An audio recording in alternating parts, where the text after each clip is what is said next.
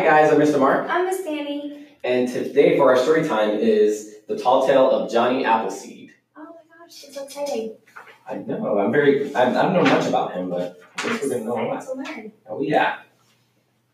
John Chapman, who later became known as Johnny Appleseed, was born on September 26, 1774, when the apples on the trees surrounding his home in Leominster, Massachusetts, were as red as the autumn leaves. John's first years were hard. His father left the family to fight in the Revolutionary War, and his mother and his baby brother both died before his second birthday. By the time John turned 6, his father had remarried and settled down in Longmeadow, Massachusetts. Within a decade, their little house was overflowing with 10 more children. Ooh. Nearby was an apple orchard. Like most early American families, the Chapmans picked their apples in the fall, store them in the cellar for winter eating, and use them to make sauces, cider, vinegar, and apple butter. John loved to watch the spring blossoms slowly turn into the glowing fruit of autumn. Watching the apples grow inspired in John a love of all of nature. He often escaped from his boisterous household to the tranquil woods. The animals sensed his gentleness and trusted him. Oh, that's sweet. As soon as John was old enough to leave home, he set out to explore the vast wilderness to the west. When he reached the Allegheny Mountains, he cleared a plot of land and planted a small orchard with the pouch of apple seeds and he had carried with him. John walked hundreds of miles through the Pennsylvania forest, living like the Indians he befriended on the trail. As he traveled, he cleared the land for many more orchards. He was sure the pioneer families would be arriving before long. He looked forward to supplying them with the apple trees. That's sweet. When the storm struck, he found shelter in a hollow log or built a lean-to. On clear nights, he stretched out under the stars. Over the next few years, John continued to visit and care for his new orchards. The winter slowed him down, but he survived happily on a diet of butternuts. Okay. One spring, he met a band of men who boasted that they licked their weight in wildcats. They were amazed to hear that John wouldn't hurt an animal and had no use for a gun. They challenged John to compete at wrestling, the favorite frontier sport.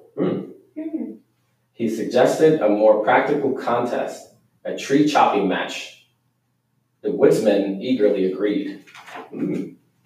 Oh man, it's a really cool picture. Wow. They're really going to town there. When the sawdust settled, there was no question about who had come out on top. John was pleased that the land for his largest orchard had been so quickly cleared. He thanked the exhausted woodsmen for their help and began planting. During the next few years, John continued to move westward. Whenever he ran out of apple seeds, he hiked to the eastern cider presses and replenished his supply.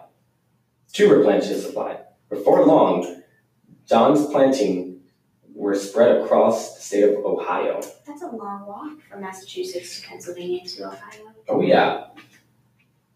Meanwhile, pioneer families were arriving in search of home sites and farmland.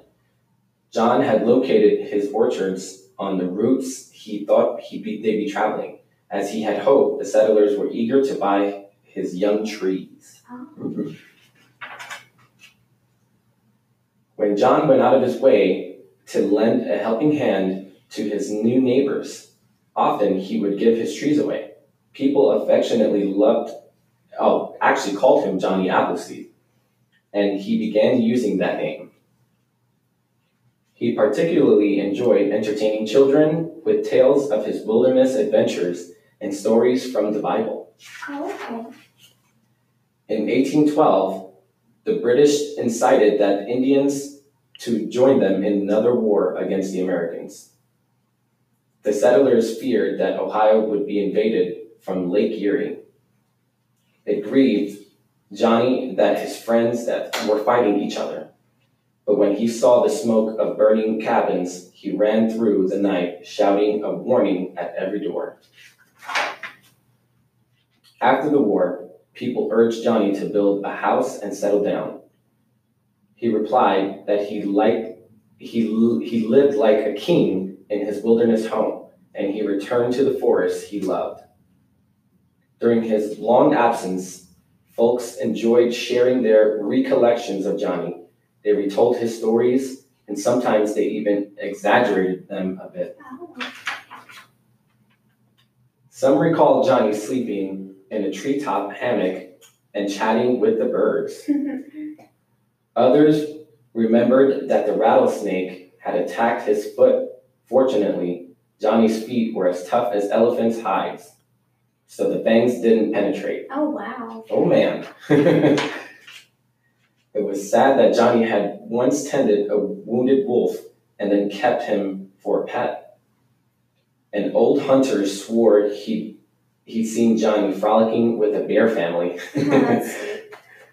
The storytellers outdid each other with the tall tales of his feats of survival in the untamed wilderness.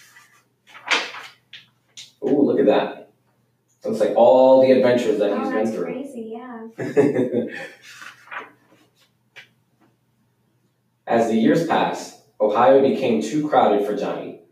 He moved to the wilds of Indiana, where he continued to clear land for his orchards. When the settlers began arriving, Johnny recognized some of the children who had listened to his stories. Now they had children of their own. Oh, wow. It made Johnny's old heart glad when they welcomed him as a beloved friend and asked to hear his tales again. When Johnny passed 70, it became difficult for him to keep up with his work. Then, in March of 1845, while trudging through the snowstorms near Fort Wayne, Indiana, he became ill for the first time in his life. Oh, wow.